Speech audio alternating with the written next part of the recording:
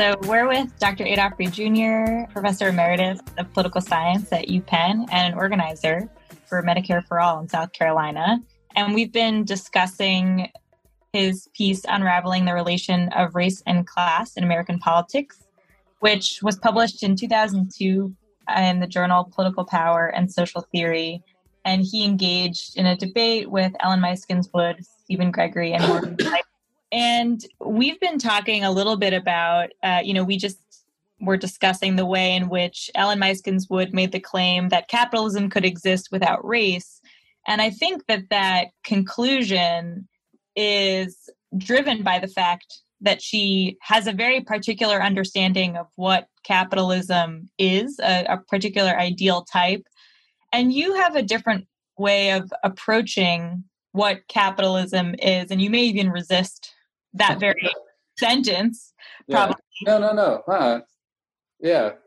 I think that's right. I mean, so when we were doing a Labor Party thing in the 90s and the early 2000s, and I was at the New School, it was a group of Marxist economists in New York who wanted to be of use to the Labor Party. And they would meet like once a month or once every other month. And Tony Mazzocchi, basically had me meet with them, just to make sure they didn't do anything that would hurt us, basically. Because like and I open with that because, and I'm really, not trying to be patronizing to those people, but a group of theory inclined Marxists or almost any kind of theory inclined academic, if left to their own devices, will pretty quickly start getting to questions like, which way is capitalism evolving, right? Mm-hmm. And more I've come to see that kind of question as the equivalent of debates over who is the greatest third baseman of all time, right? And Tony's take and my take on all such questions was, of course, you don't know what's going to happen, right? But the one thing that we do know is that no matter what happens, workers' interests need to be protected, right? And to me, capitalism is, it's a system that's rooted in MC, M prime, like relation, and it's rooted in the other principles like the tendency to reduce all labor to abstract labor, right? And like the stuff you find in Capital Volume 1, for example. Yeah. And the part that nobody ever reads, which is Part 8, because otherwise they wouldn't be talking about the precariat all the fucking time. But That's right. That's right. But reserve armies of labor and all the rest of it. The historical, but once you understand what the mechanisms are, right? Like and like little things, right? Like a piece that Joan Robinson, who wasn't exactly a Marxist, and Michael Kalecki or Mikhail. Yeah. Although I think Joan Robinson is also not exactly not a Marxist, especially depending on what phase of her career you're talking about. Right. No, I think that's exactly right about her too. But like gems, right? Like examination of the impossibility of full employment under capitalism, which comes down to not anything about, the laws of profit or whatever, but the fundamentally political requirement that employers have for control of labor, right? Mm-hmm. Right. And once you think about that, right, and think about stuff like, we knew, for instance, with respect to the pink tie governments that were elected in Latin America, that every one of them, but especially in Venezuela, Bolivia, and Brazil, that there was a race going on as to whether regimes would be able to broaden and deepen the political constituency through expansion of the social state to a point at which the bourgeois parties could never hope to win election again, somehow without prompting the bourgeois parties to move against them anti-democratically. And the PT, I don't have the same kind of connections with the PSUV that I have with the PT. But the MAS also clearly, right? I mean, they weren't babes in the woods, right? I mean, and they knew what the race was, and they knew they weren't likely to win. But it's like, I think I've said this before in a program, Adam. A friend of mine in college said about acid: once you buy a ticket, you got to take the ride. And that's the MAS movement for socialism in Bolivia, just for the people. Yeah, we're throwing a lot of South American acronyms. Sorry, bring people along. It's okay. It's all right.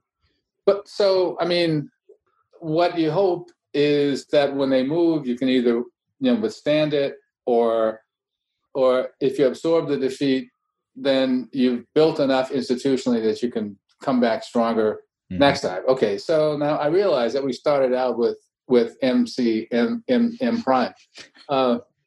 And I mean, but to me, I mean, this is what capitalism is, right? Like, I don't need to be concerned at this point about labor control, about what to do with the with the planning ministry. You know what I mean? So from that perspective, I think about capitalism as the totality of the social, cultural, and economic order that it's our job to try to transform, right? And that's the only way I think about capitalism now, to be honest. I mean, I don't study the laws of capitalist development. I think I know enough to do what I need to do, right? So, and in that sense, I mean, Ellen is a Marxist theorist, or was a Marxist theorist, in a way that I've really never been a Marxist theorist, right? Like, I'm a historical materialist, an intellectual historian, and a social scientist. Right. And that's not to say that, I don't consider myself a Marxist, but I'm from the Church of the Living Marxism. Yeah. Yeah. So, I mean, so Ellen represented the sort of logic of Capital School, right? Where you read Capital Volume 1, and it's alleged laws and tendencies and dynamics as a kind of abstract model onto which you can project onto the world. And I don't believe in laws. See, I guess that's another thing, right? Yeah. I mean, I believe in tendencies, right? Right. So, and that's another difference between me and the Second International. But I mean, that's where like the Frankfurt School influence comes in, obviously. They might have said the same, but the implication there, the trajectory is very different. I mean, it was going to end up being still very, very, very hyper abstract. And so the question there in the debate that was set up between you and Ellen in particular, I think, which is the most interesting part of the debate. Unfortunately, I don't mean to minimize Maurice, or what was the other gentleman there that actually really anthropologist? Stephen Gregory. Yeah, Gregory. Gregory had a really interesting intervention there. Yeah, Gregory takes Poulantzas, takes the state theory in a more kind of grounded way into understanding this kind of stuff, which is right up my alley as long as you're not being formalistic about it. But which a lot of people do. But and so that's the distinction there. Just sort of, I'll step out here, and then in terms of like it's the logic of Capital School, wherein we have these abstract relations of production that derive from capitalism as a specific historical mode of production, and therefore you can look at any society and then understand it on these sort of abstract categories. But I mean, we're not talking abstract. I'm not talking about fucking Plato here. Right. We're not that formalistic. I mean, they are grounded in a specific historical moment wherein various, you go to the agrarian capitalist revolution in post-manorial England, and the fucking and it looks like the work's really interesting to read, especially insofar as it bears on interpreting history. I mean, I read that stuff for my bedtime reading. Actually. Right. And you should, because people who go back and project capitalist relations in society back in ancient Rome or whatever, they're fucking up. They're wrong. Like that shit didn't happen until a certain, point in history at which the conditions of labor output and the theft of property and the modes of sustenance, farming, and all the rest of it were removed forcibly in many instances, and then through market mechanisms, they were sort of solidified into a propertyless class that had nothing to sell except its own labor power. Hey, that's back to Volume 1, Part 8. Yeah, spot on.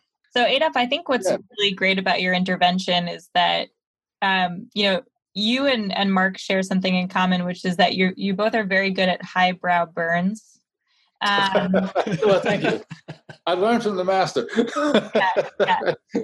And, one of the things you talk about is that these logic of capital scholars start with a theory of capitalism and then try to wrestle the data, as you say, with this Procrustean frame of reference. Right. And you're more, somewhere bottom up, trying to actually look at actually existing life. And I think that relates to your comment about how different ideologies of ascriptive difference can exist, because today we perseverate on the concept of race, but other types of ascriptive ideologies also exist, underclass ideologies, of the deserving and undeserving. So let's talk about what you mean by race. Okay. Finally. And, okay. and you lay that out early on in the piece, and sort of where you think people go wrong in how they understand race and class. Okay. Wow. Okay. I got to earn my money now.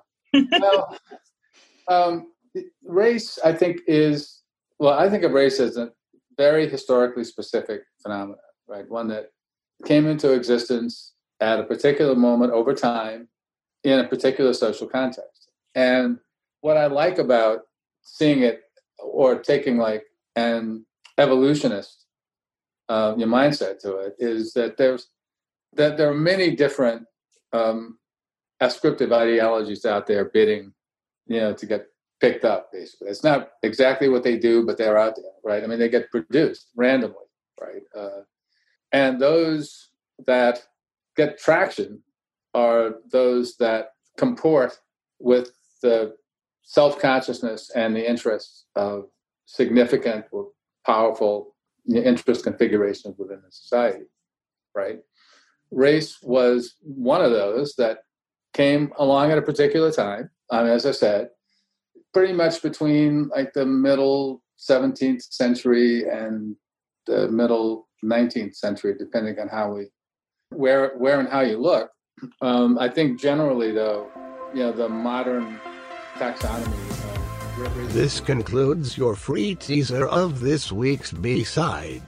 Head over to patreon.com/deadpundits and subscribe today to hear the rest of this episode and to double your DPS pleasure each week.